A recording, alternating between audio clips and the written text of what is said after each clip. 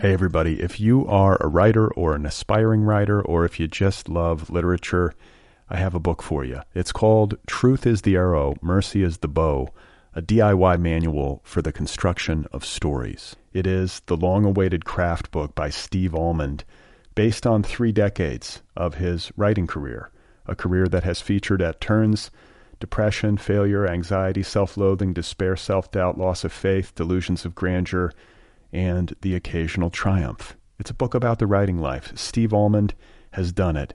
He has embraced it, the full catastrophe, and he has lived to tell about it. The Boston Globe says, quote, "This isn't just a book about writing, it's a book about honesty." And Richard Russo calls it, quote, "one of the best books on writing I've ever read. It's also the funniest by a country mile." Once again, it's called Truth is the Arrow, Mercy is the Bow, a DIY manual for the construction of stories by Steve Almond, available from Zando. Go get your copy right now, wherever you buy books. Hey folks, today's episode is brought to you by the Los Angeles Review of Books Radio Hour, the LARB Radio Hour, as it is commonly known. It's a great literary podcast. If you're looking for another literary podcast, check out the Los Angeles Review of Books Radio Hour. Actually, it's a half hour, but they're aspirational. The LARB Radio Hour is a weekly variety show featuring interviews with authors, screenwriters, playwrights. There are book recommendations, amusing analyses of films, television series, and of course more books. Search for the LARB Radio Hour over at iTunes or wherever you get your podcasts, or find the show on the LARB website, the Los Angeles Review of Books website. They post a new episode every Thursday at lareviewofbooks.org. The LARB Radio Hour, it's a literary podcast. Go and download it. Oh my God. You are not alone. You have found other people. You and I have a friend in common. Every stupid thing that a writer could do, I've done. I think it's really beautiful. Jesus, dude, what a struggle, you know? It was incredible. You know, it's like your head exploded seeing what was really there. And now here's your host, Brad Listy. Just one person and just one Here we time. go again. This is it. This is other people. This is continuing to happen. This is indicative of a larger trend. How's it going out there? What's happening?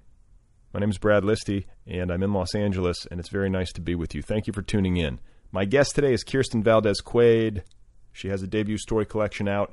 It's called Night at the Fiestas, and it was a New York Times notable book of 2015. It is available now in paperback from W.W. Norton and Company. I should hasten to add that Kirsten back in 2014 was selected by the National Book Foundation as one of the 5 under 35. You know what I'm talking about. It's a short list picked by the National Book Foundation or by somebody under the auspices. Auspices? You know what I'm talking about. Auspices? Of the National Book Foundation. 5 writers of extraordinary talent and promise under the age of 35. She was one of them.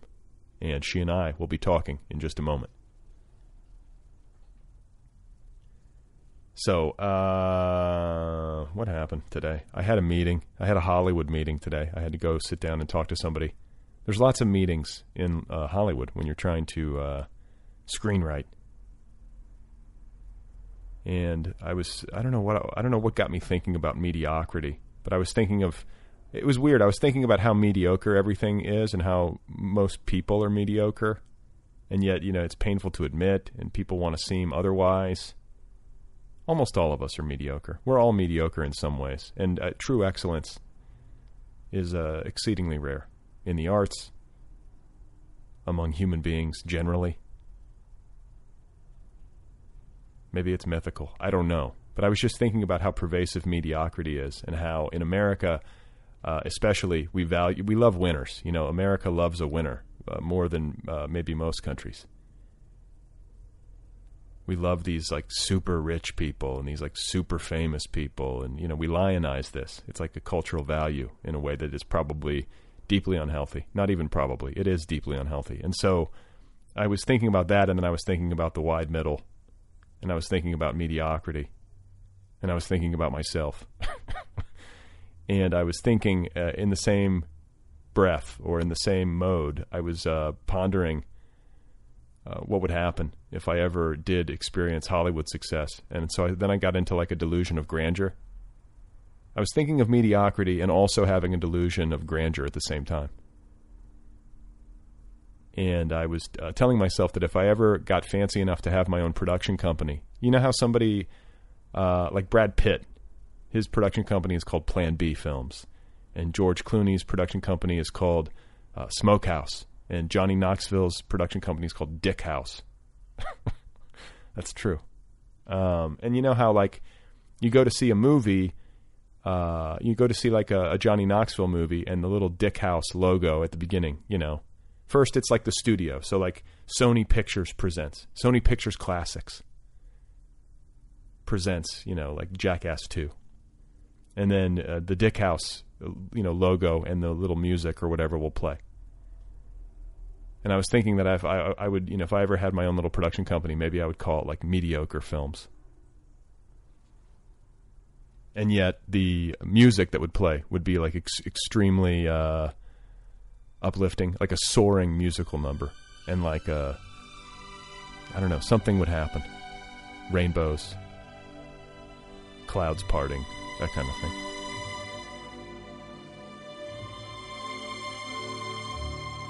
Is that a good idea? That's what I was thinking about. I even talked about it in the meeting. Sitting across from a executive, a Hollywood executive, talking about mediocrity. I told him that I wanted to name my production company Mediocre Films. I think I made the sale.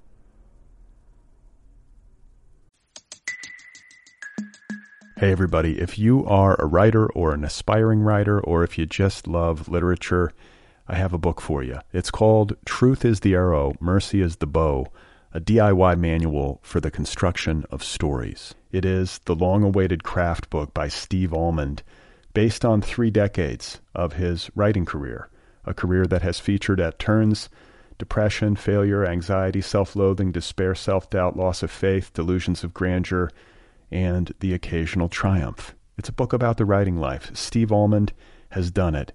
He has embraced it, the full catastrophe, and he has lived to tell about it. The Boston Globe says, quote, "This isn't just a book about writing, it's a book about honesty." And Richard Russo calls it, quote, "one of the best books on writing I've ever read. It's also the funniest by a country mile." Once again, it's called Truth is the Arrow, Mercy is the Bow, a DIY manual for the construction of stories by Steve Almond, available from Zando. Go get your copy right now, wherever you buy books.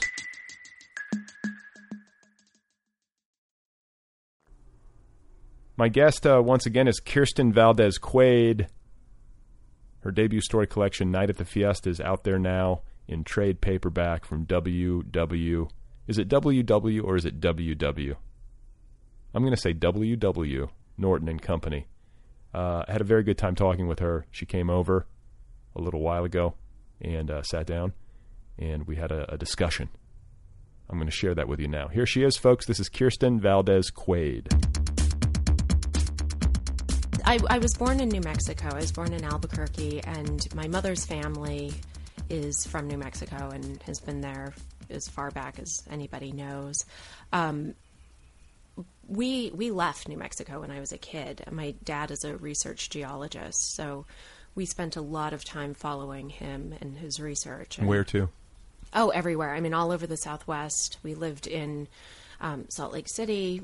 We lived in a trailer park in Pahrump, Nevada. We lived in Boulder City, Nevada. We lived in Las Vegas, Nevada, Tucson, Arizona, in tents and various, you know. But the southwestern tableau, like that was where he was doing his work. Basically, we had a 2-year stint in Australia, but for the most part, it was in the American Southwest. So I was having this itinerant childhood. I became very obsessed with this idea of home and where I belonged. And really, Santa Fe was the place we returned to. That's where my grandparents live. So that was, you know, the consistent place. Santa Fe is a beautiful place. It's beautiful, yeah. And it's like, why am I thinking of topaz? Is that a thing in Santa Fe? What's turquoise? Turquoise. Yeah. That's what it is. Shows you how much I know.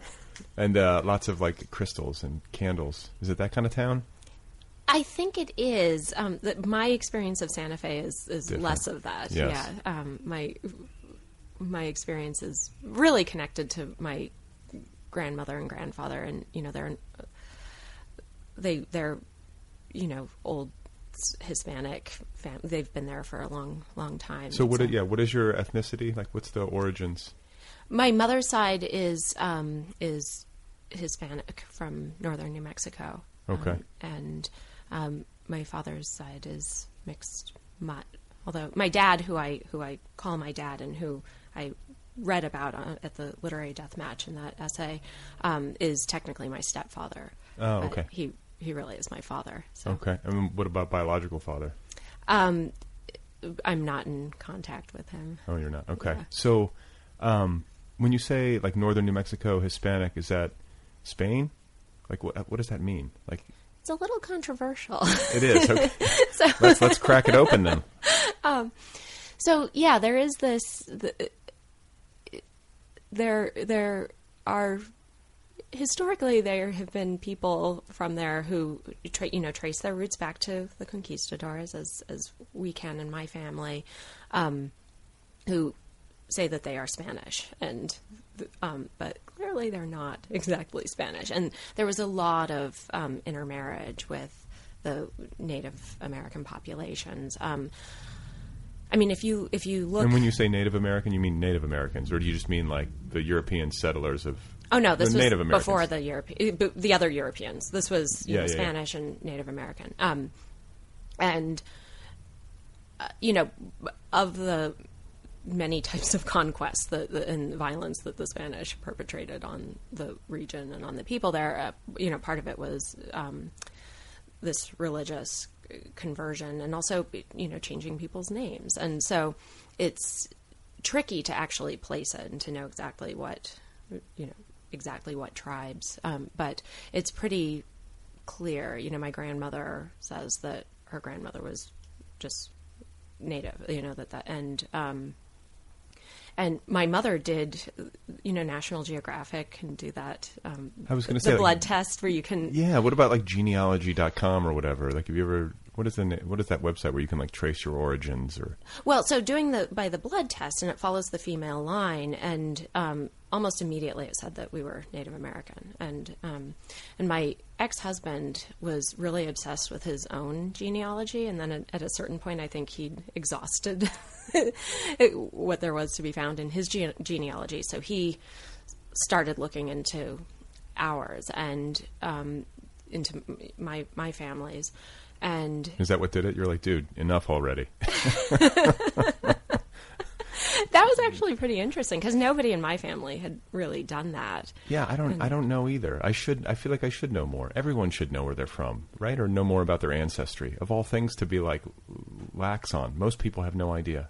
It's kind of interesting, but I think there's also this tendency to attach maybe too much importance to it. But it is interesting to see where people's ideas of their family identity pan out and where they turn out to be totally false. Well, and also like there's parts of me that's like, I don't know if I want to know. There could be some dark stuff. I mean, my family's from the South. Mm-hmm. I think some of my ancestors might not have done, the nicest things. So I don't know if I want to know. Wouldn't you? You don't want to know? I mean, I don't know. I mean, I think there could be a part of me that's like, grimacing as I find out, that my great-great-grandfather was owned human beings or something like that. I mean, that's a distinct possibility. So that's not fun.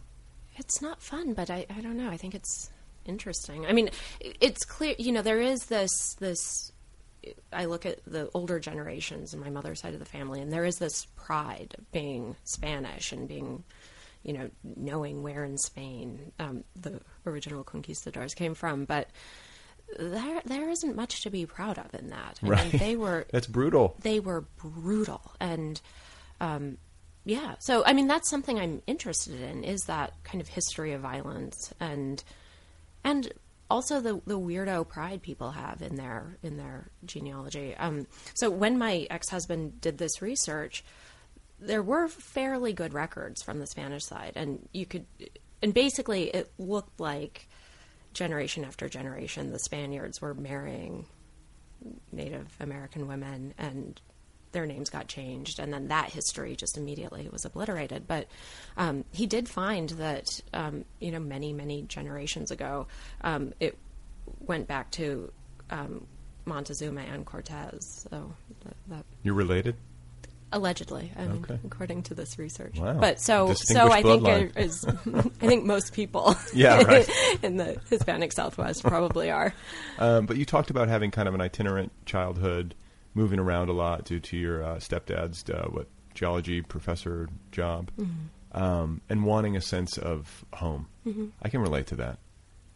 We moved a little bit, and now, like, I'm in Los Angeles. This is not where I was raised, but I have that sense of, like, I want to have a place. Yeah. I want to have a place that I'm from and that I know, and that's my home. Yeah. And I want that for my kids. Yeah. And so for New Mexico, I mean, that was a place that you weren't always there, but your grandparents were from there, and it was the place that you returned to, correct? It was the place I returned to. I went to 8 different elementary schools, and there was also some casual homeschooling in between, and sometimes when Your parents we were religious? just out of school. No. It's not like the homeschooling Christian thing. No. I mean, I think, no, it was the, like, geologists were out in the boondocks thing. And just like really brainy academics, like, we got this. So, okay, but you went to 8 different elementary schools. This is all over the Southwest. Mm-hmm. Were you happy? Did you have siblings? Or was it like this lonely, sad thing, where you felt like you didn't have friends? I think it was a little bit of both. My sister, Gratian, is 5 years younger than I am, so there was, kind of an age gap, but we were incredibly close, and I adored her. I do think, going to all of these schools, I was kind of a shy kid anyway, which didn't help matters, but, I would just start making friends and feeling like I was building a life, and then we'd move on to the next place. And then I, long so desperately for the friends from that previous place. That's hard. It is hard. And I do think, I'm incredibly jealous of people who grew up in the same house and in the same town and are still good friends with their kindergarten best friend. I still wish I could go back and do kindergarten again and stay put. Did you ever get pissed off at your parents? It never occurred to me. Never did. No. You had a good relationship with them. You have a good relationship? Yeah, they are incredibly lovely about me using material from our lives, their life. That's your revenge right there. Yeah, I know. Grist for the mill. Yeah. And it was just you and your sister? For a long time. And then when I was 12, we moved to Tucson, where my dad got his first position, which he still has at the University of Arizona. And then suddenly that's where we were located. And then when I was 14, my parents had my little brother. Oh, wow. So that's a big age gap. It's a huge age gap. And it's very funny because my experience of, being a kid in this family is so different from my brother's. Suddenly, my parents aren't poor and they're not moving all the time. Right. He got a different ride. Well, and I feel like, too, when the youngest comes around, you've got some experience at this as parents, but I think you're also a little bit, I feel like the youngest kid doesn't get micromanaged quite as much, because, my grandmother had 9 kids. I'm figuring by the 8th or 9th kid, it's just like, you're on your own. Yeah. Was there some of that? Your parents it doesn't sound like they were very super strict, but. No, they're kind of laissez-faire parents. They, although with Emmerich, I think because he was so much younger than me and Gratian, he maybe got more micromanagement. He was like their last shot. We got to get this right. Yeah, one more chance. And in a way, he was like an only child. So. Well, yeah, you were out of the house by the time he was just kind of coming into consciousness. Yeah. I don't remember anything before I was 4 or 5 years old. Are you guys close now? Very close, yeah. That's cool. Yeah. My daughter and son are 5 years apart, so that's the split. And I'm always like, are they going to be buddies? Are they going to get along? They'll have enough in common, I think. I think so. I think it's a good age gap. Okay. Because everybody gets to then, have their be own special time. and yeah, Right, they're not competing for the exact same toys. exactly. Okay, so Tucson is where you eventually kind of put down roots as a family. Mm-hmm. But you were a teenager by then. Mm-hmm. Oh, 12, yeah. Okay, so you go to high school in Tucson. I didn't actually. I went to a boarding school. Oh, where was I that? continued that itinerant existence. I went to Exeter in New Hampshire. Oh shit, that's fancy. It was pretty fancy. Yeah. What prompted this? Well, a recruiter came to my middle school, and Pister Middle School, and in Tucson, and it was kind of a rough middle school, quite rough. And they were recruiting. They wanted Why that kids middle from- school, and why in like Tucson, Arizona? I don't exactly know how they started going to Tucson. The middle school had a gifted and talented program, which required like a 2-hour bus ride here, there, and back. And so I think that's probably part of what drew them to Pister. And Pister? isn't that awful? It just sounds bad. Yeah, it was PMS, Pister Middle School. Bad everywhere you cut it. But then, so you get into Exeter. Yeah, and they And that's gave where- me a scholarship, and it was incredibly bizarre to show up there. I was going to say, where is it? Where is Exeter? It's in New Hampshire? It's in New Hampshire, yeah. All right, so you leave your family when you're how old? I was 14. That's early. I always wonder about kids who go to boarding school. Wasn't that like really difficult? I cried every night, and finally my mom was like, you can't call home anymore crying so long because the phone bill is too high. So Toughen up, kid. yeah. So what was Exeter like? It was in some ways so incredible. It was so incredible. I was a really nerdy kid, and I, like I said, I'd been to so many different schools, and it was the education was just astonishing. And for me to be in these tiny classes with other people who were as excited about books as I was, and to learn to read books the way they taught us to read. I mean, that's What did they teach you? Like when you say that, like they taught us to read books, like just, you mean with a critical mind? Yeah, reading closely, looking at the line, and spending and this idea that the line was worthy of discussion, and that we could sit in this classroom for an hour, however long the class was, and discuss one passage, Right. was so thrilling to me. And I remember leaving an English class and walking down the stairs, and it was, it's these gorgeous old buildings with marble steps that have been worn down from centuries of like students. Titans of industry, future titans Exactly. of industry. Yeah. Presidents. And the banister was sort of worn, kind of honey gold. And I remember walking down the stairs and just thinking, I can't believe I'm so lucky that I get to read these books and talk about these books. And God, you were a nerd. I was such a nerd. I was such a nerd. An incredible nerd. Yeah. It was also a pretty isolating place to be. I mean, I was there for 4 years, and I never really felt like I belonged. I always felt like I was having to sort of hide the shameful facts of my existence. Did you feel class? Oh, yeah. You did. Well, and I think the class markers were, I couldn't even read them. Like, it was so far beyond anything that I'd ever experienced. So what were they? Like in retrospect, can you see where they were? Yeah, a little bit. I mean, so there was one, I can't believe I'm going to say this, and it's being recorded, but I will tell this story. When we lived in Salt Lake City, we had a 67 Volkswagen van and this really crappy little, like, 70s Honda Civic that, and all of our cars always broke down. And this was like your dad was like on one of his geology field studies. Well, when we lived in Salt Lake City, he was getting his PhD. So Okay. We spent quite a bit of time there. And I was so embarrassed by our cars. And we lived out of our van for many months at a time. We lived in tents many months at a time, trailers. And my friends at school all had these minivans, and I wanted a minivan so much. So did I when I was a kid. Why Aren't did they I? amazing? I wanted my family to have a minivan in a bad way. We got a Ford Aerostar eventually, and it was very exciting. I mean, a minivan. You Yeah. can fit so many children in it. You can fit snacks. Well, we used to take like really long family road trips, like Yeah. 2-day adventures, like crisscrossing the country. And when we had 3 kids in my family. When you're packed into a station wagon, you're like, I just want a fucking van, yeah. a little space. Yeah. So that was, I think, part of why I was excited about it. But I think as a kid, like weird things get you excited.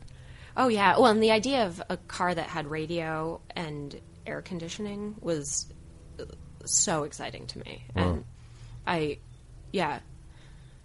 I mean, because none of our cars were just a wreck. But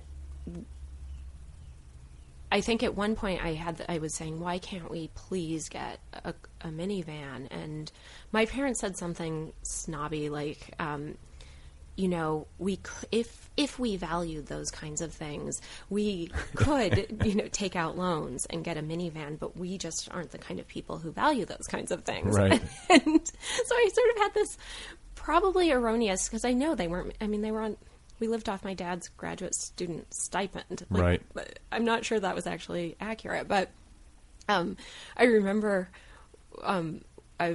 one of my friends at Exeter, my freshman year, said something about some guy whose family had an airplane. And she was like, can you believe it, that they have an airplane? And I said, well, I think my family could probably get an airplane, like if they valued those kinds of things.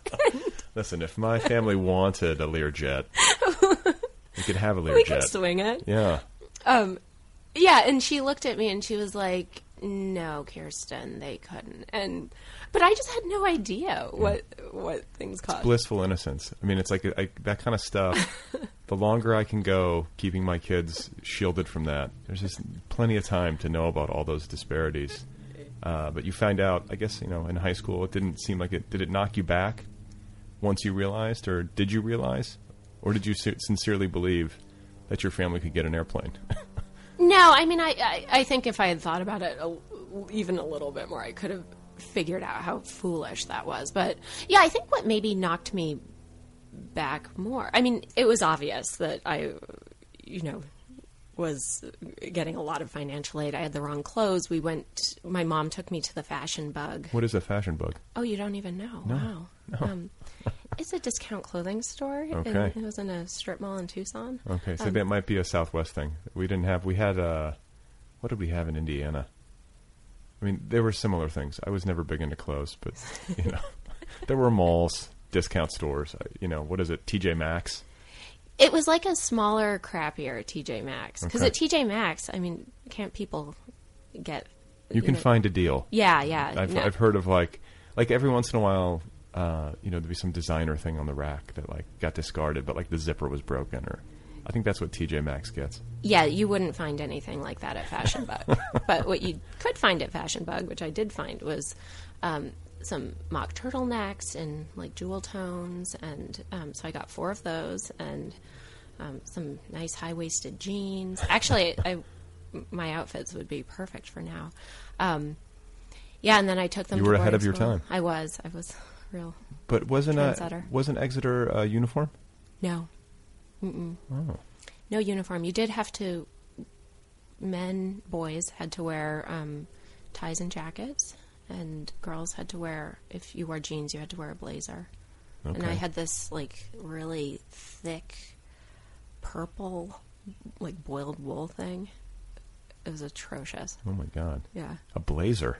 a blazer. That seems like an odd request for females. I don't know. I guess so. We looked like little young professionals. Well, I don't know.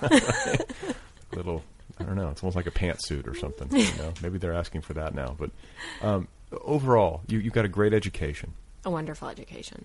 You made some friends. Mm-hmm. Wasn't like a horrible time. It wasn't. Did no. anything super dark happen? Like you hear about boarding school stories, but Dark things were happening that I heard of, But nothing really dark to me. It was just this sort of low grade sense of alienation. But who goes through high school and doesn't feel that? Right. So, but it's a great opportunity. I mean, this is one of the things about boarding schools and private schools in this country. Increasingly, it just feels like there's two systems of education. It's like there's one system for the haves, there's one system for the have-nots, and the quality difference is significant. It is. It drives me crazy. No, it's incredibly outrageously unfair, and and there are a few people like me who got sort of plucked out and set into this place, and it changed my life. I mean, it changed my life. It changed my prospects for college. Because I just didn't know what was possible. I mean, for being a professor, my dad is fairly clueless about academia. He knows a lot about geosciences, and so I didn't know that it was possible to go to private colleges. I didn't know financial aid was a thing. I mean, I remember when I was applying to colleges, I had Stanford on my list, and my dad said, "I don't think you should apply there. I think if you get in, you're going to be really disappointed because we can't afford it. There's just no way." And it was only because of friends at Exeter who said, "Oh no, financial aid exists." Yeah. And you got some. Mm-hmm. You got in. Where did you apply? I'm just curious. Like, coming out of Exeter, did you just apply to all the Ivies and the big? I didn't apply to Ivies. I applied. Well, I'll tell you what I did, actually. My friend, who is 2 years older than me, just gave me her college list. And she had been able to go on, the college tour and visit campuses. And she just told me, "This is where you want to go." Here. Yeah. I think you'd like this campus. Go there. Good weather. Stanford's a beautiful campus. It's so beautiful, yeah. So you showed up there and had a good experience there as well? Wonderful. Were you already, it sounds like you were in high school, you were already kind of like leaning towards books and writing. Mm-hmm. It was an early thing for you. So did you show up at Stanford on day one, like, this is what I'm going to do? Sort of, yeah, pretty much. I took a class my freshman fall with John Leroux, who's a wonderful writer and teacher and writer about literature, on the American short story. And, I mean, it was Seems like so it worked. thrilling. It was thrilling. What did you learn in that class that helped you? Oh, God, he did this thing where we had to write an essay every week about whatever stories we had read. And he would take lines from our work, from our essays, and that had bad writing in them. And then he'd compile them onto a sheet, and we would go around and just talk about what was wrong with each of these sentences. And there was there was no small dose of disdain in his voice when we went around. But was it funny? It sounds like it could have been funny. I guess unless it's your line. It was funny and mortifying, and I remember every day he'd pass it out, and I'd be like, "Please don't let one of my sentences be on this, please, please, please." And I've tried doing the same assignment with my students, and they just mutinied. They were not having it. They thought that I was shaming them. No, but kids these days, I feel like kids these days are getting softer and softer, and it's like, toughen up. And I also was going to say that like, being mortified or feeling ashamed is a good motivator. Like, one of the best things that ever happened to me in my school years, with writing, was like submitting a short story to workshop and having everybody in the class just be like, "This is not good." Yeah. And I mean, in emphatic terms, and having that horrible feeling and not wanting to repeat it. Yeah. And I didn't. Like, thank God I had that experience. Yeah. It was instructive. It kind of sears, it worked for me anyway. And it wasn't like they were cruel. They were just like, "Hey, I don't like this, and here's why." And they were right. And does that feeling stay with you as you work? I mean, not like in some sort of like really like toxic way, but it was just a lesson learned. In a helpful way. Yeah, it's a lesson learned. Yeah. I mean, it's good teaching. I mean, I think sometimes the tendency can be to want to use kid gloves. I feel like there's a lot of coddling that can go on in certain workshop environments where people are scared to be critical, and you know, and then like the praise gets like way out of hand, where you're like, you know, someone's like, it's like the first short story they ever wrote, and people are like drawing comparisons to like Nabokov or like, what the fuck, you know. So I think that, you know, trying to be honest without being cruel is most helpful. And you talk about like breaking things down to the line, and just sitting there and stewing over one line and being able to spend an hour talking about one line. You can learn a hell of a lot from one bad line. Oh yeah. And you can learn a lot, I think, from your own mistakes, but also from looking at the mistakes of others. Oh, definitely. So I don't know. That seems like a good exercise to me. But you can't do that these days as a teacher. Well, I edited my list, and so I now use sentences from past students. So then, as a group, we can all chuckle over how terrible the work is of these silly past students. But of course, nobody clearly, at this table would commit this error. So you're at Stanford. This guy, is teaching you short stories. You immediately gravitate towards the short story format. Is that your thing, or do you novels as well? I'm working on a novel now, and I love novels. I love short stories and novels. Okay. And I hope I won't have just one thing. I hope that... What about a memoir? Who knows? Possibly. Possibly. Journalism? I haven't done any journalism. But I mean, do you have like a desire? Less of a burning desire, but every once in a while I'll think, that would be really fun. I feel like you could write a memoir. Like, you've had an interesting life. I've thought about it. I mean, I read a piece at the Literary Death Match, which was a memoir about collecting kangaroo skulls with my dad. And see, and it went over like you won the death match. I won the death match. Maybe that's a sign. Maybe I'll just write a memoir about roadkill. So when did you, like, in that class, was that when you wrote your first story? I'd written... Actually, it wasn't a creative writing class. It was just... Oh, it was like, okay, yes. A close reading class on the short story. I'd written stories in high school a bit, but the first workshop I had was at Stanford. Yeah. How did it go? It was thrilling. I was incredibly afraid to sign up for it, and finally I did, and it was wonderful. I'm still in touch with people. Anybody from that published? first class. Like any people in that class that went on to publish? Mm-hmm. Can you name names? I can name names. It's not a bad thing to say. No, not at all. Michael Copperman, Lisa Rosenbaum, Lucy Flood, all in that class. Wow. Yeah. And did you distinguish yourself from the start? Because, like, you look at the success that your collection has had, like high praise, 535, award-winning. Like, a lot of good things have kind of rained down on you in the wake of the publication. And you have talent. Well, thank you. Right? I mean, that's what I think these things confirm to a degree. You know, they're kind of like a nudge, like, keep going. That's how I think people often receive that kind of thing.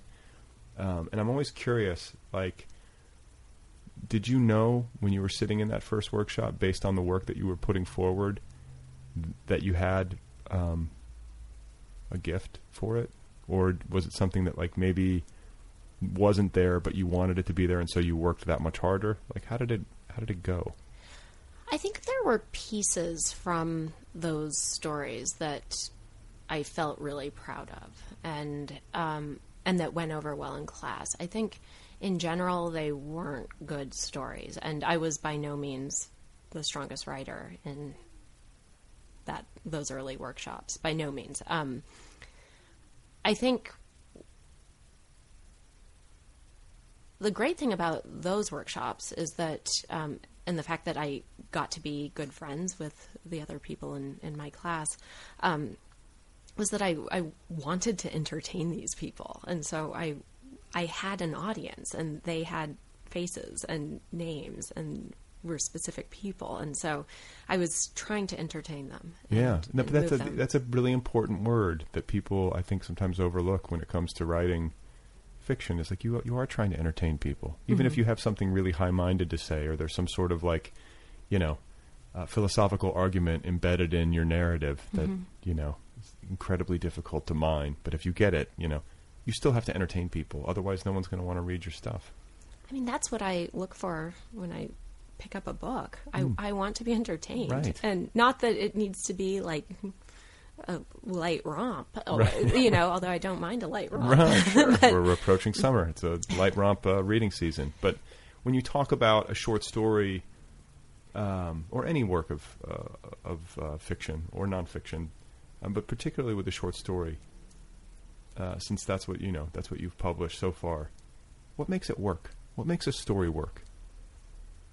Do you have an answer for that? What makes a good short story? Like, what does it need?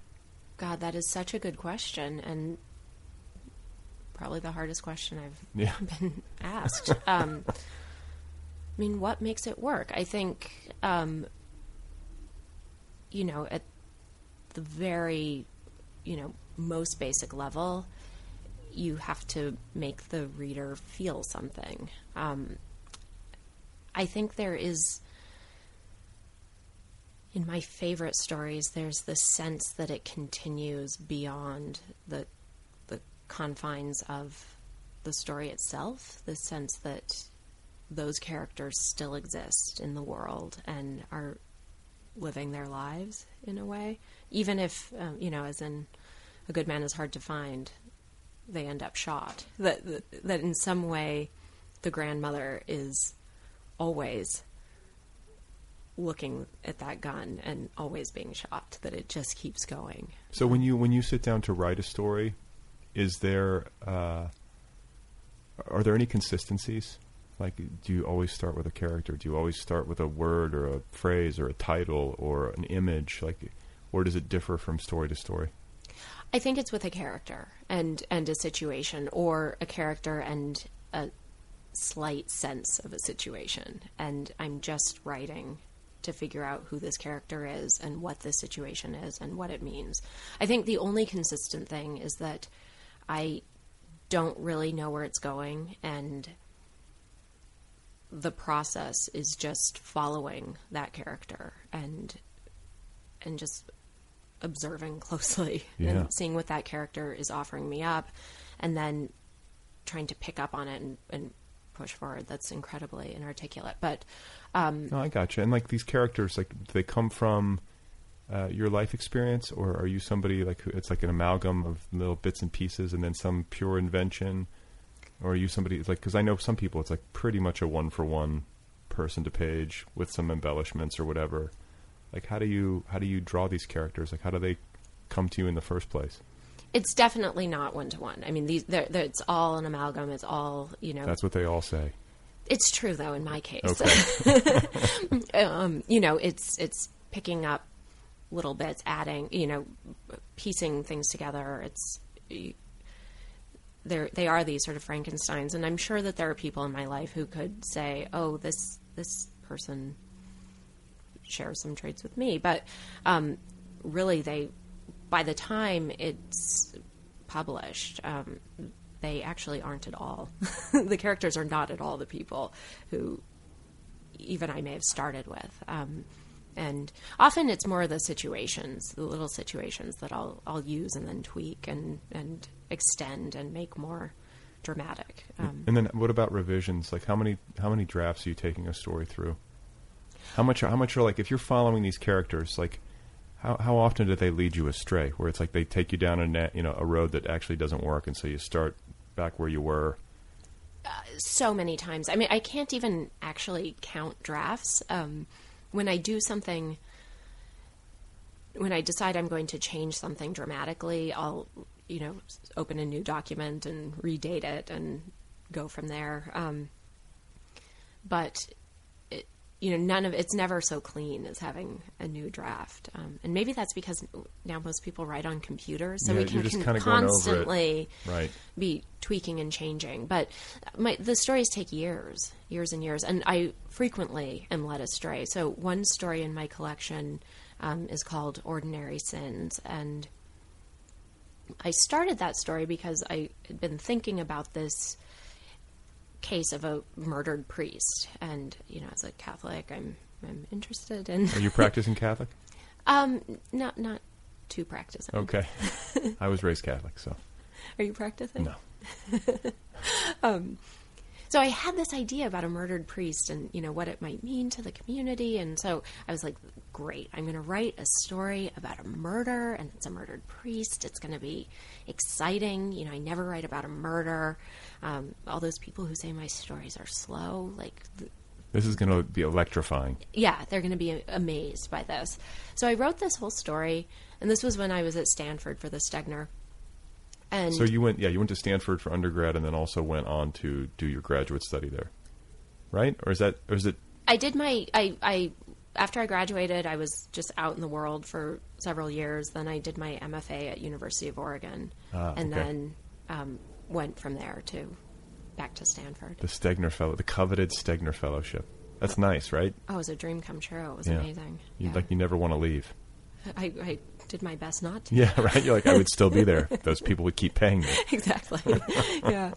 So I wrote this. I started this story about this murdered priest, and I turned it into workshop, and people were like, yeah, you know, maybe there's something here, but it's not working. The murder doesn't work. Like, the priest shows up dead, and then you never deal with it and seem totally uninterested in it. And about a year passed. I would go back to the story and look at it, and didn't really know where to take it. And then finally I realized, oh no, I can't have the priest die. Like, the whole first half of the story is about the relationship between this young woman who's pregnant with twins and unmarried, who works in the parish office, and her relationship with the priest. And that was all the interesting material. The murder actually wasn't very interesting, although I thought I had a great description of his dead body. But well, you never know. Maybe you can use it again sometime. I'm planning on it, so no one can steal it.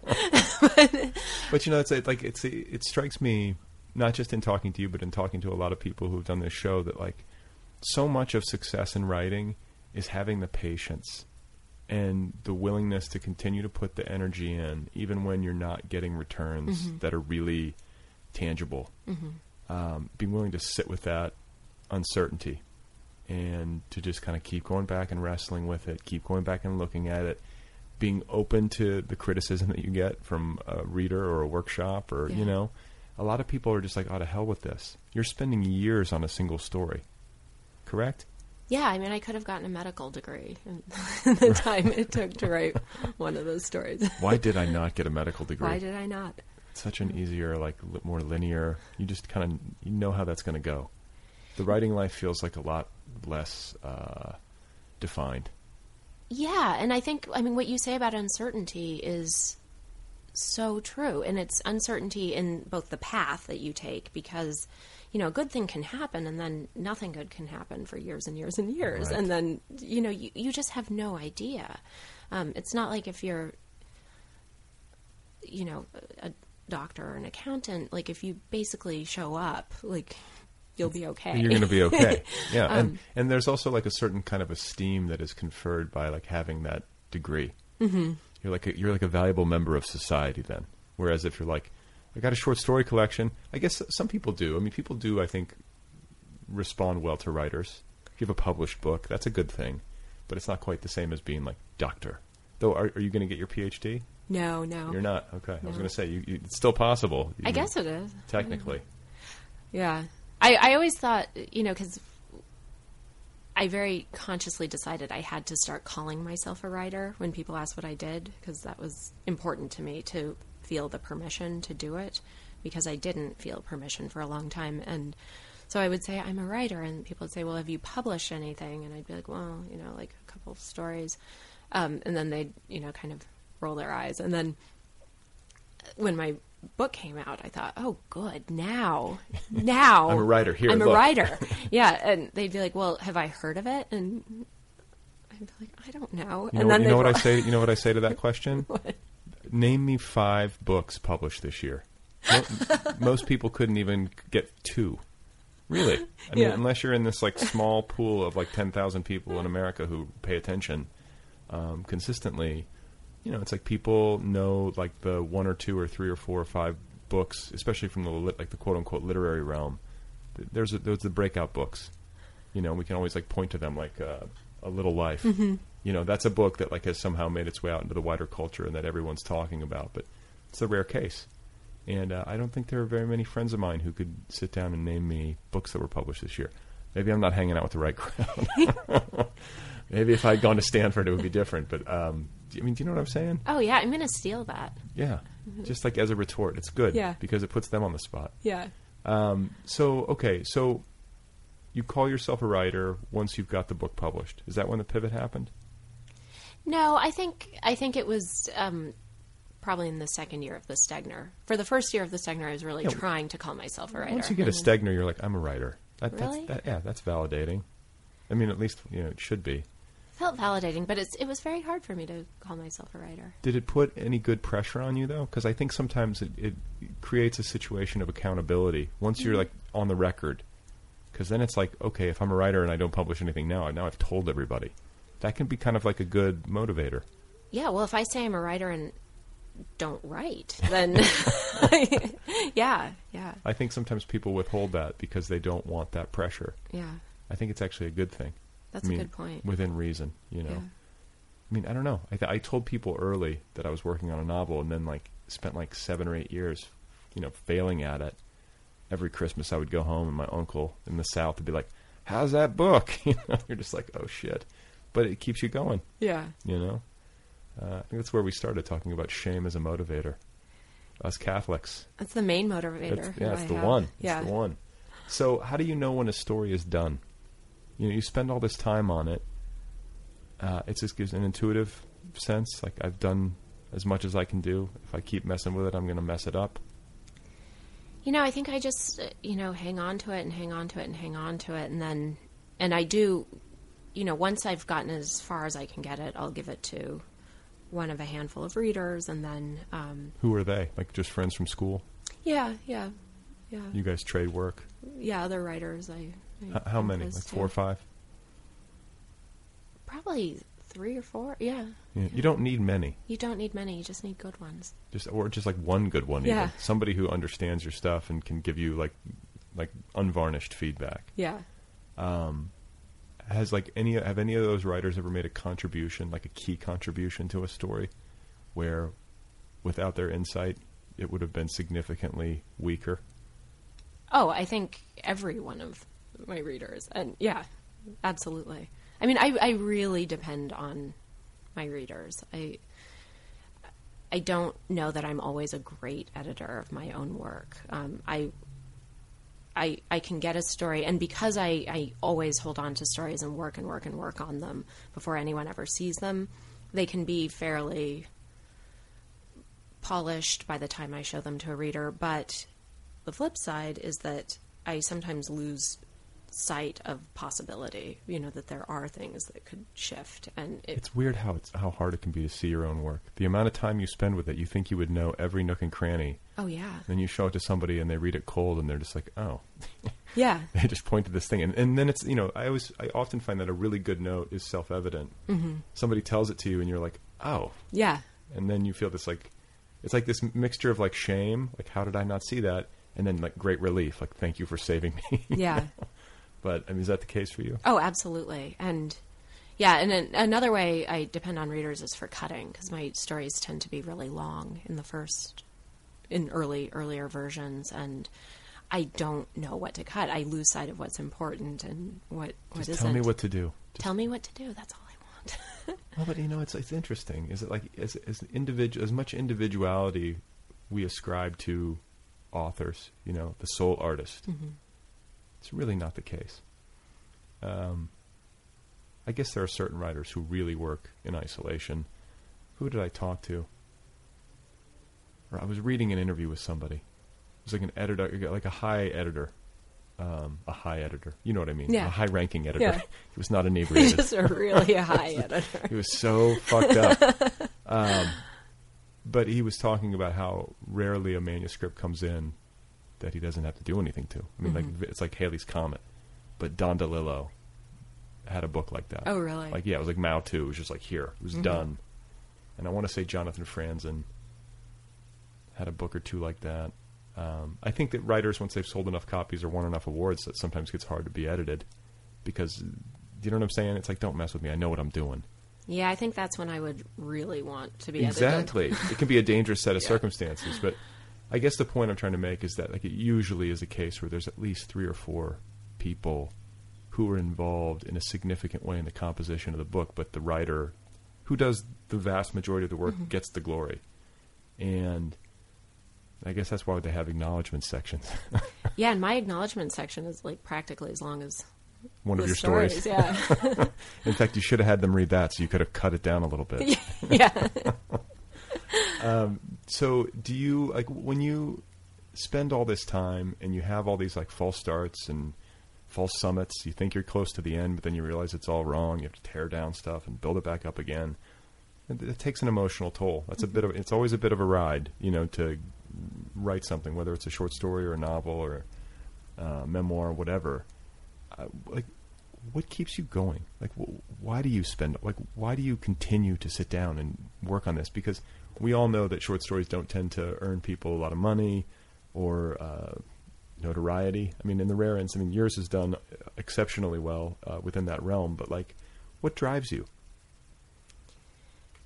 I think the thing that really drives me and sort of the high that I'm always seeking is the feeling when I'm working of total immersion, when I lose track of myself and the sort of boundaries of my own body and mind dissolve and I'm in the story. And it doesn't happen all the time. It hasn't happened much recently, alas.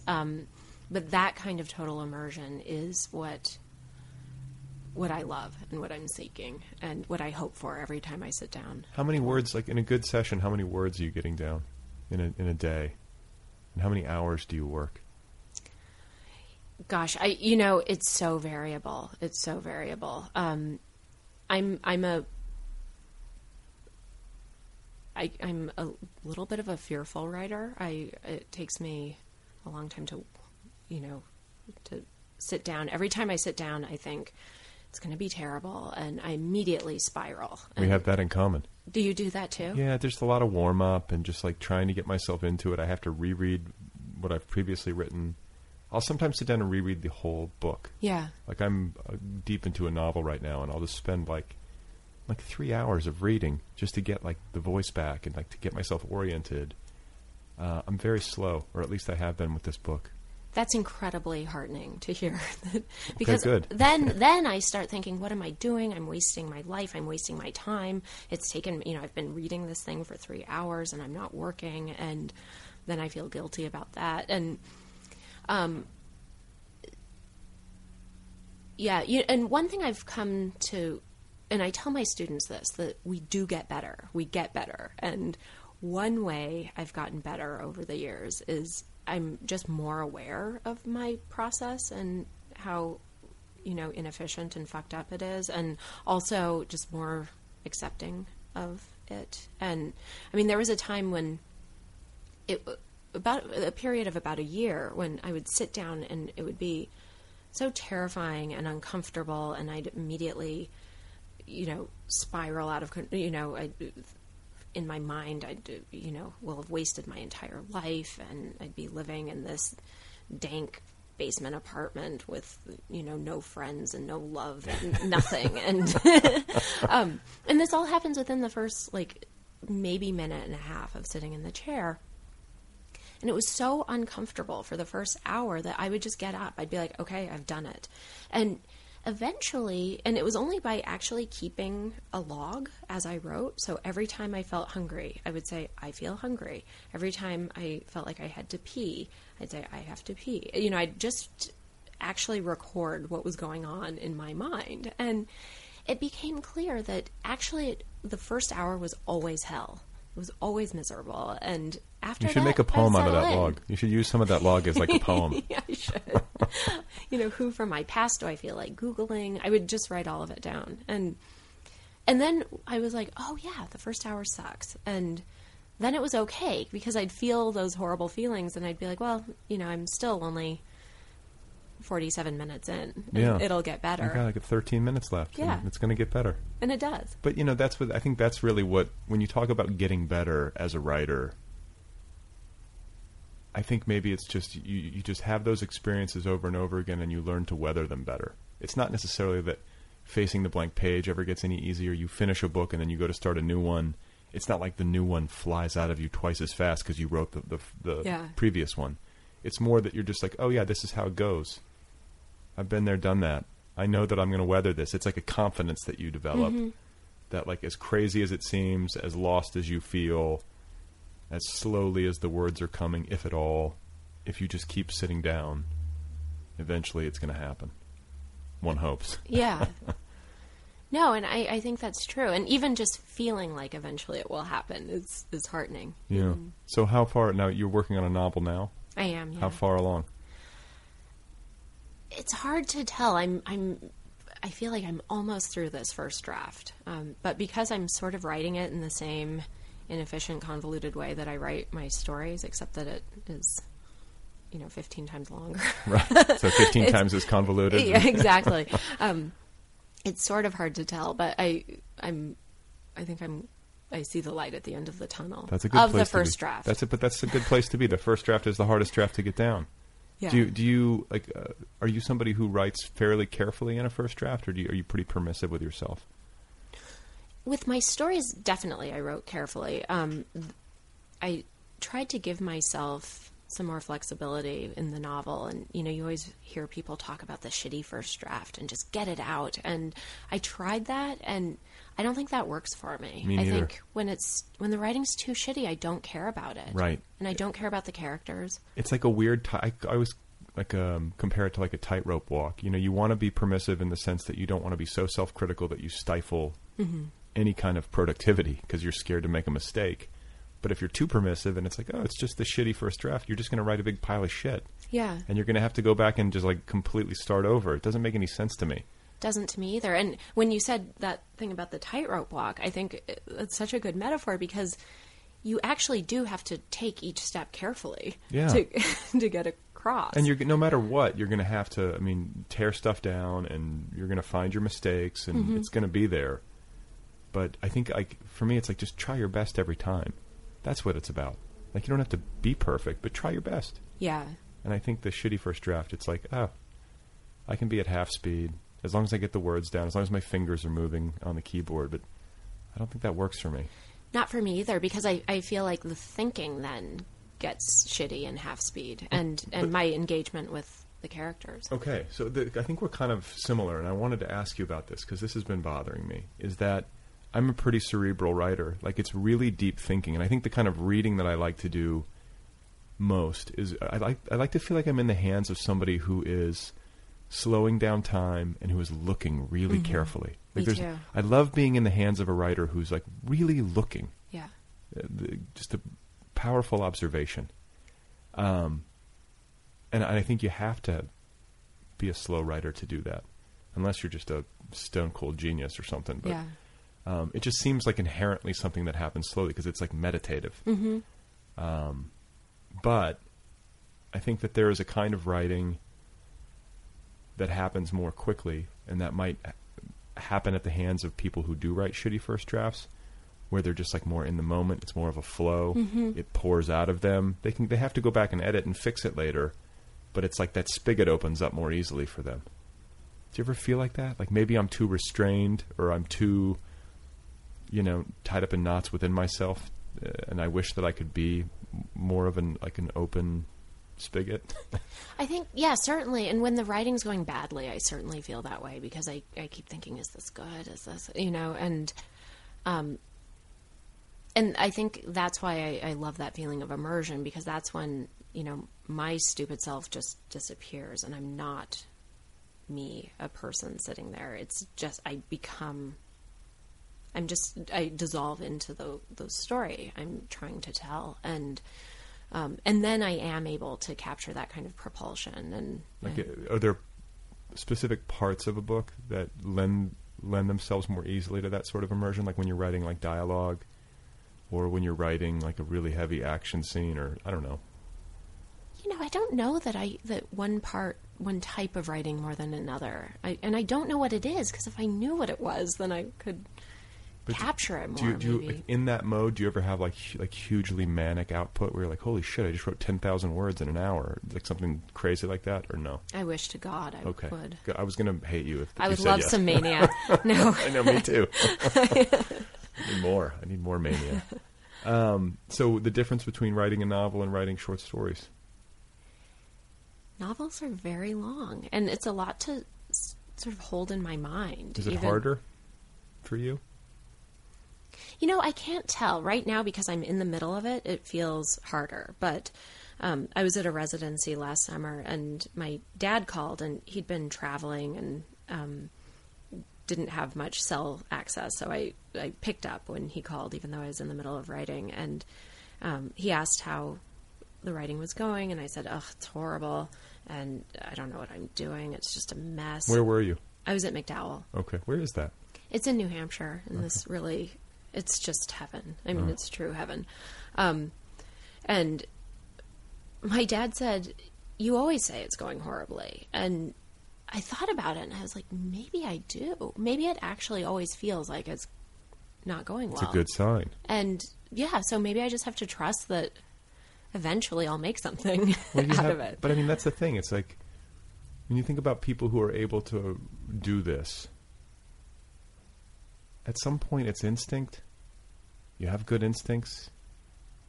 You have the work ethic, or whatever it is that keeps people going back and like putting themselves, through this on a daily basis. And then I think the other big piece of it is that are you a big reader? And I hope you'll be really honest with me, because I think there are writers who are truly big readers, and then there are writers who aren't. And they can both be good writers. Yeah. But are you somebody, I think that it's harder to sustain oneself across many books in a long career without really having a habit of deep reading, which is a place that I need to get better. I love reading, and I would almost always rather be reading whatever book I'm reading than writing. So, I love reading. I'm not a fast reader at all. So you're not like a book a week person. I can be. You can I be. can be, but I can't. I have friends who just can tear through books, I know. and I'm not fast. But I do. I love it. I love reading.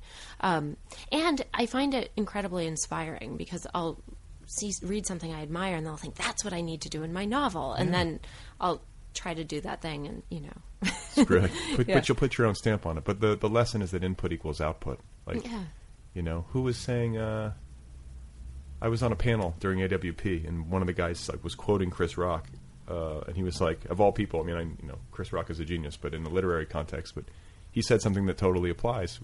He was like, there's no such thing as writer's block. There's reader's block. Yeah. Oh, that's interesting. So if you can't write, go read. Yeah. That makes sense to me. Yeah.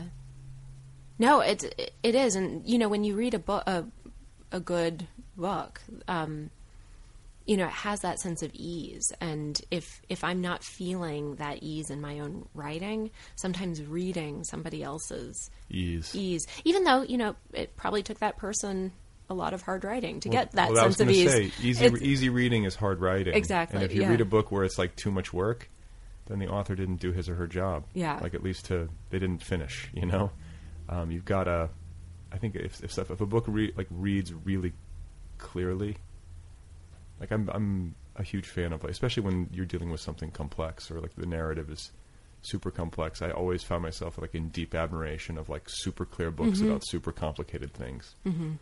Because I feel like that's a ton of work. A huge amount of work, yeah. So, do you know, or would you be willing to reveal anything about the novel? Like, what is it set in New Mexico? Are you going back there? Yeah, it is set in New Mexico. I won't talk too much about it, but it centers on a family, and The dad's a geologist. not always entirely functional family. The dad is not a geologist. There's no geologist in the whole book. Okay. But maybe I'll throw one in for spice. Yeah. So It's a family story. It's a family story. It's in northern New Mexico.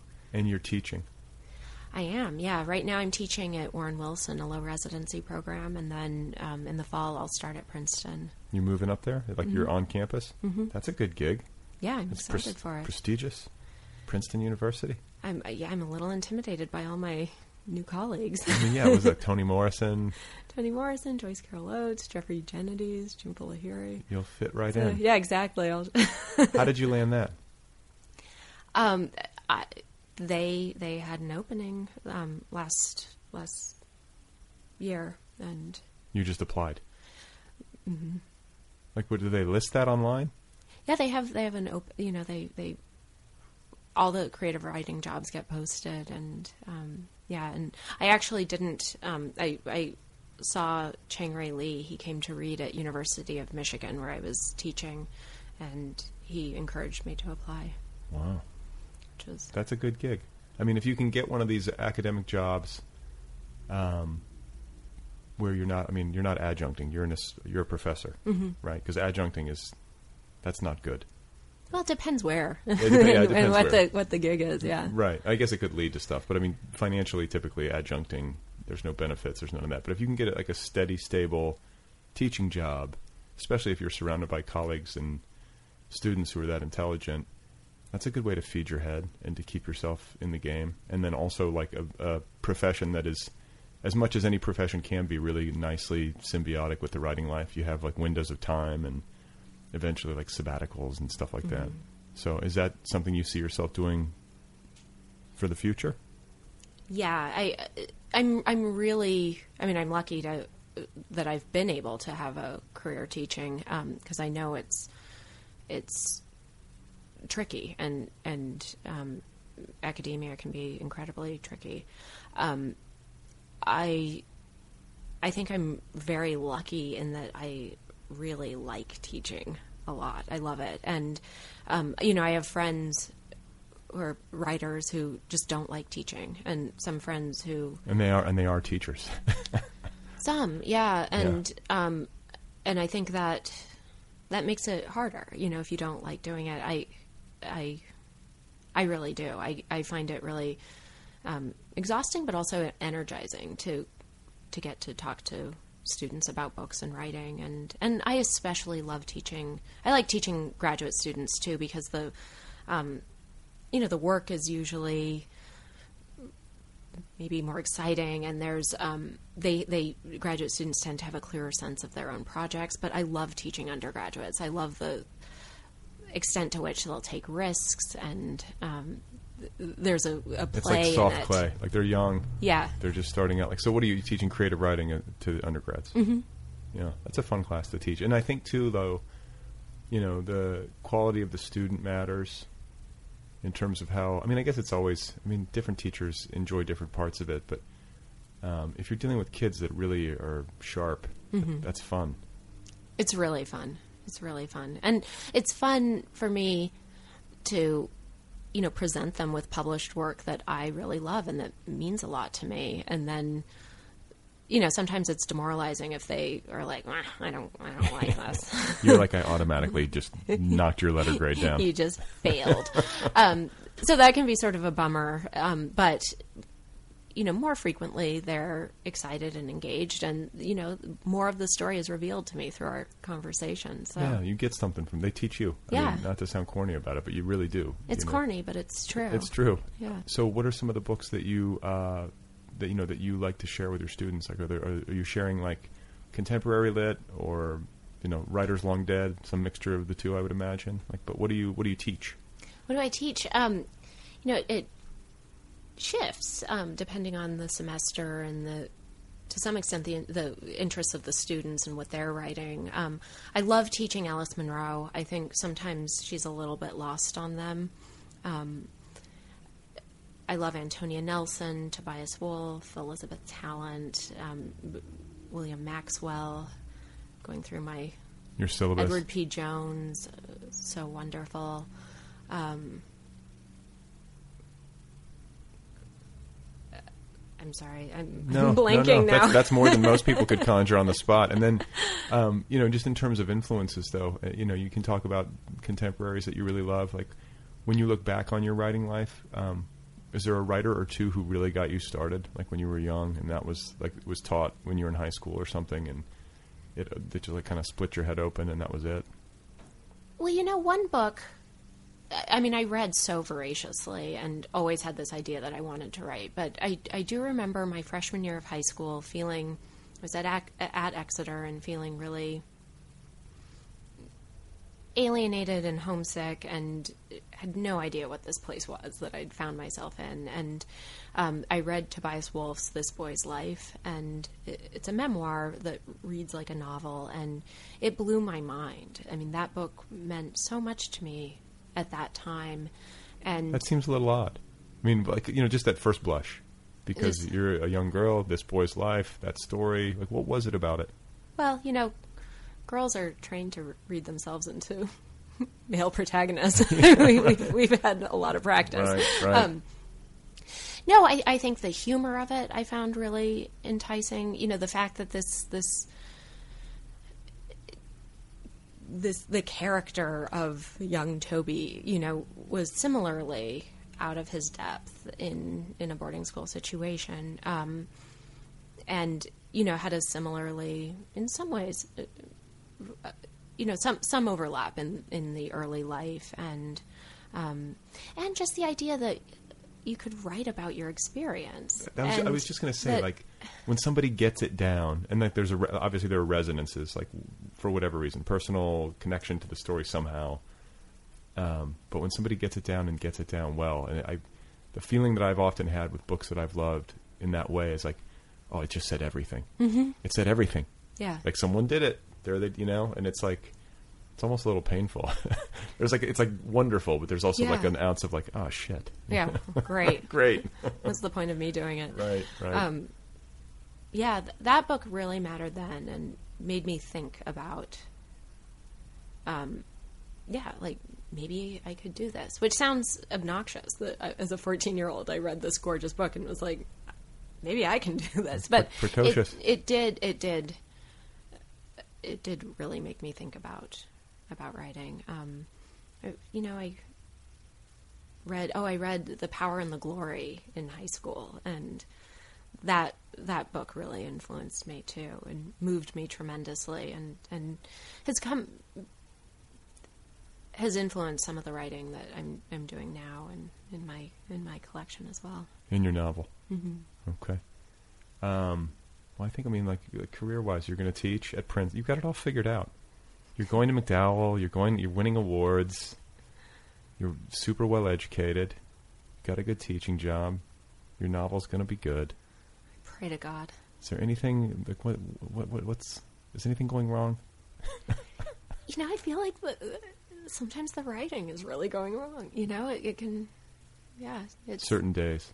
I think I had this idea that after I wrote one book that then I would know that I could do it. And, all of that horror and self-doubt and everything would fall away. Do you have, because like, I guess there are writers there are people of varying levels of confidence. Are you a confident person? You confident in your talent? I don't know. Well, I call it my God worm, where I sort of toggle back and forth between this, I want to be the most famous writer ever, and I can do it. And then, then my worm comes out, and it's like, I don't deserve anything, and I'll never write again. So I do think I sort of have to battle the God worm a little bit. There tends to be more worm than God, but they're equally unhelpful. Yeah. It's always somewhere in the middle. I mean, are you super competitive? Like, are you paying attention to other writers and like what they're doing, or is it more just like with yourself? It really is with myself. I'm not really competitive. I mean, I do, get moments where I compare, and that's, not very helpful, but I that's the worm. Yeah, and I tend not to be very competitive. I mean, I dated somebody in right after college who was a writer and didn't read contemporary fiction and didn't read the book reviews, and because it was so painful for him because he was jealous. And I thought, it just seems so sad. Like they've got to be dead, or I'm not reading. Well, and I remember thinking, I was at the very beginning of wanting to be a writer, and I just remember thinking, I love reading, and if this ever happens to me, that I don't enjoy reading, then this isn't the life for me. So I've sort of decided that it can't be healthy to not read. Like, if it's too painful for you to read anything contemporary or to read a book review, like, it's time to go to the shrink. Maybe, yeah. Right? I mean, it doesn't seem sustainable, I guess, is maybe the better word. I don't think it is sustainable, yeah. And I hope that this was just, a discrete time in his life, and that he was able to. I went through something similar when I was in film school as an undergraduate, where I was like, I don't want to watch too much because I don't want to pack my head full of all these influences. I won't be original. Or lose my voice. It was like it was like a really immature thing to, in retrospect, to say. But I think there was some of that, and it was also like a weird, like, backwards justification for laziness. You know what I'm saying? Like, I don't want to watch all this film history. Who needs, like, Eisenstein? I'll make this up as I go. Just gets in the way. Yeah. Oh my God! So you're leaving Los Angeles soon? Yeah, I'll leave tomorrow. It's a quick trip. Did you have a good time? It was wonderful. Where do you live right now? I'm between places, really. But my car and my parrot. You have a parrot? I have a parrot. They're in Atlanta. Thank God we got to it, but I'm ashamed that it took me this long to get the fact that you have a parrot out of you. I do have a parrot. Where did you get this parrot? He was rescued from a family in That's a commitment. San Francisco. It's more of a commitment than... I mean, I knew it was a commitment when I went into it. 70 years, right? They can live forever. Well, he's not... Thank God, he's not that species. He's a smaller parrot, and so he probably has 30 years max. Oh, okay. Yeah. But parrots, I think, are all hemophiliacs. They don't clot very well. And so... Does he talk? He could die any minute, really. Jesus. He's not a talking variety. He's a sun conure. Okay, what does that mean? He's just very beautiful. They're known as the little clowns of the parrot world. Okay. He's very affectionate, very beautiful. He loves you. He loves me, yeah. We usually share a neck hole. He usually climbs in my shirt and pokes his head out. Oh, my God. And do you write with this parrot on your shoulder? I try not to, because then he, like, bites holes in my shirt. But sometimes I'll put him on a perch next to me while I work. So is he in a cage? Yeah. Okay. When I'm not home, he's in a cage. And what if he's not? Does he fly? Does he shit all over the house? He's potty trained. He is. Yeah. Toilet? No, I wish. Oh. No, but on his perch. He's a genius. Probably he could be trained to go on the toilet, although it's hard to perch on the toilet seat. But you decided, I'm going to get a pet, because that's a 30-year commitment. Even 30 years is a long time. Well, he was already like 6 when I adopted him. Still, I guess 24 years. But I mean, you're like, why a bird, though? I don't know many people with birds. I'm fascinated by bird owners. I like birds. I think we're a nutty crowd, bird owners. The bird people. Because, birds are neurotic, and I think bird people are neurotic. My sister got into birds first when she was little, and then... and I thought they were boring, but then I came to really love them. And yeah, he's great company. He's like a nonverbal 3-year-old, really, with like similar needs for attention and smart.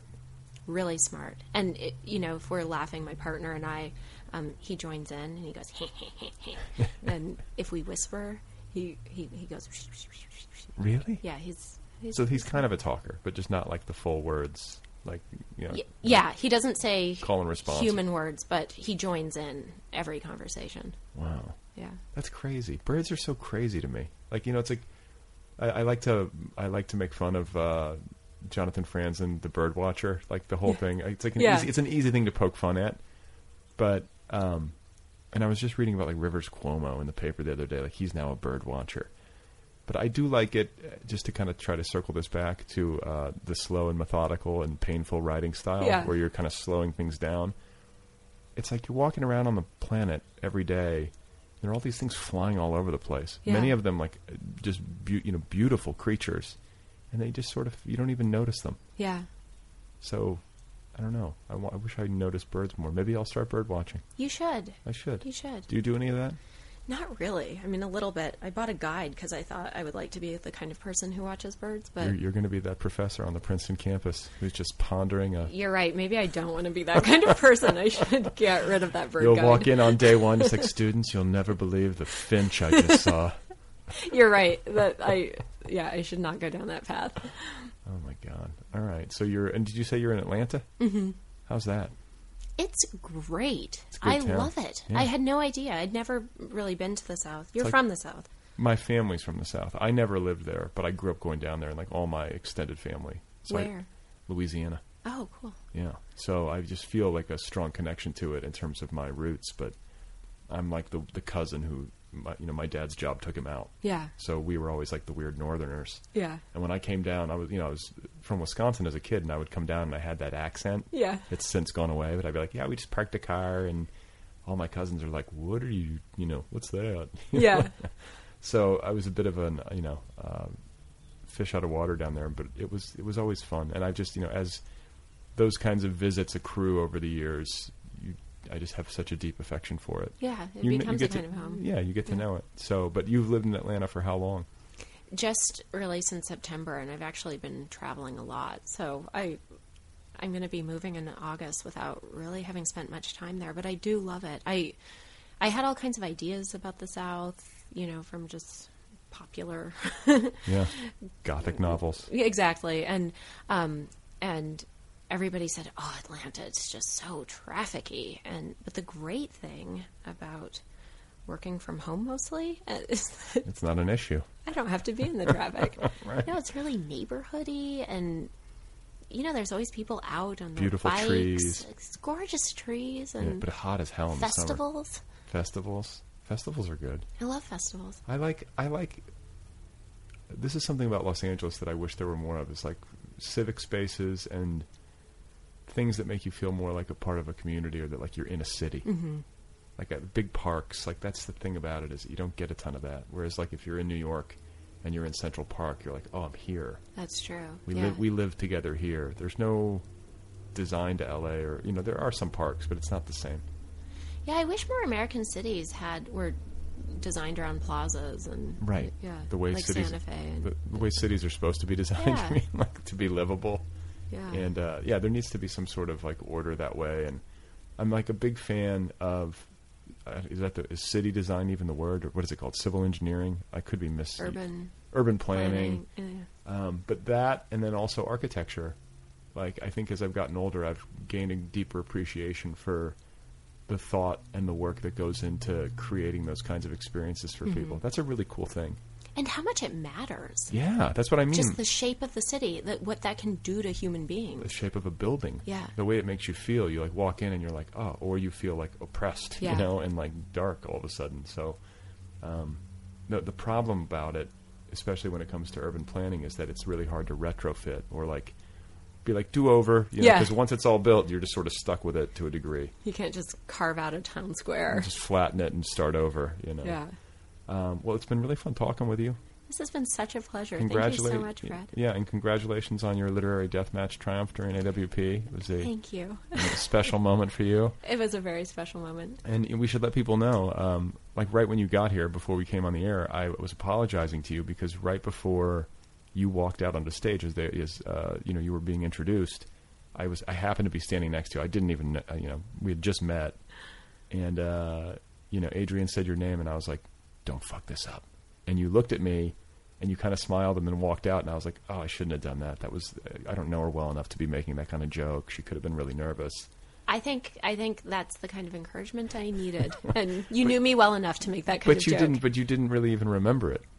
No, I was in such a state of just abject terror. Good. That I don't think I heard anything. I think I was hoping I didn't trip. Thank God. Well, I'm glad. I'm glad I didn't and clearly I didn't affect you negatively because you triumphed.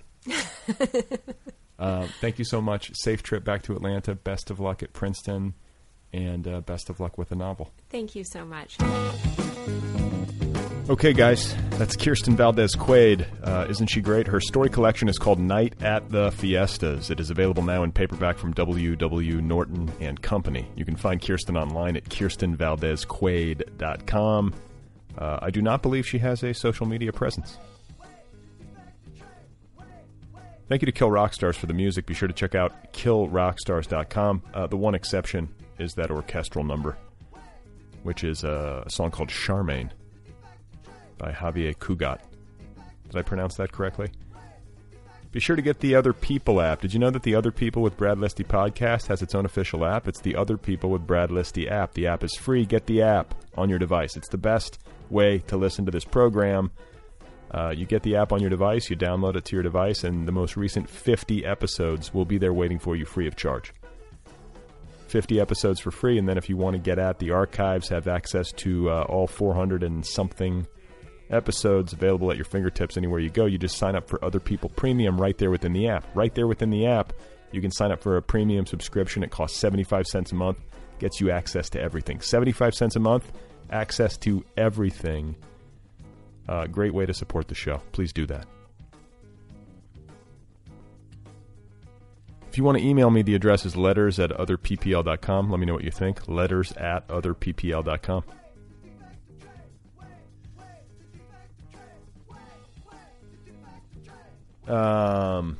Mediocrity. Mediocre.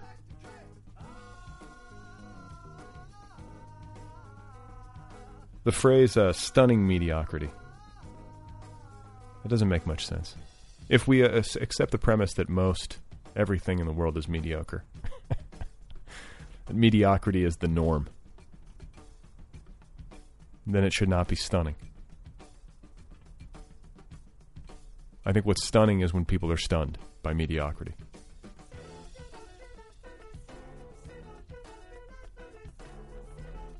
Please remember that Schopenhauer was found dead sitting at his breakfast and that Heinrich Schliemann died after collapsing with an unidentified fever on a street in Naples. That's it for now. I want to thank Kirsten Valdez-Quaid. Go get her story collection, Night at the Fiestas, and keep an eye out for her novel, sure to be something special. And thanks to you guys for listening, week in and week out, sticking with me. Slogging through. It's a stunning mediocrity. Super mediocre. Very mediocre. It's an exquisite mediocrity.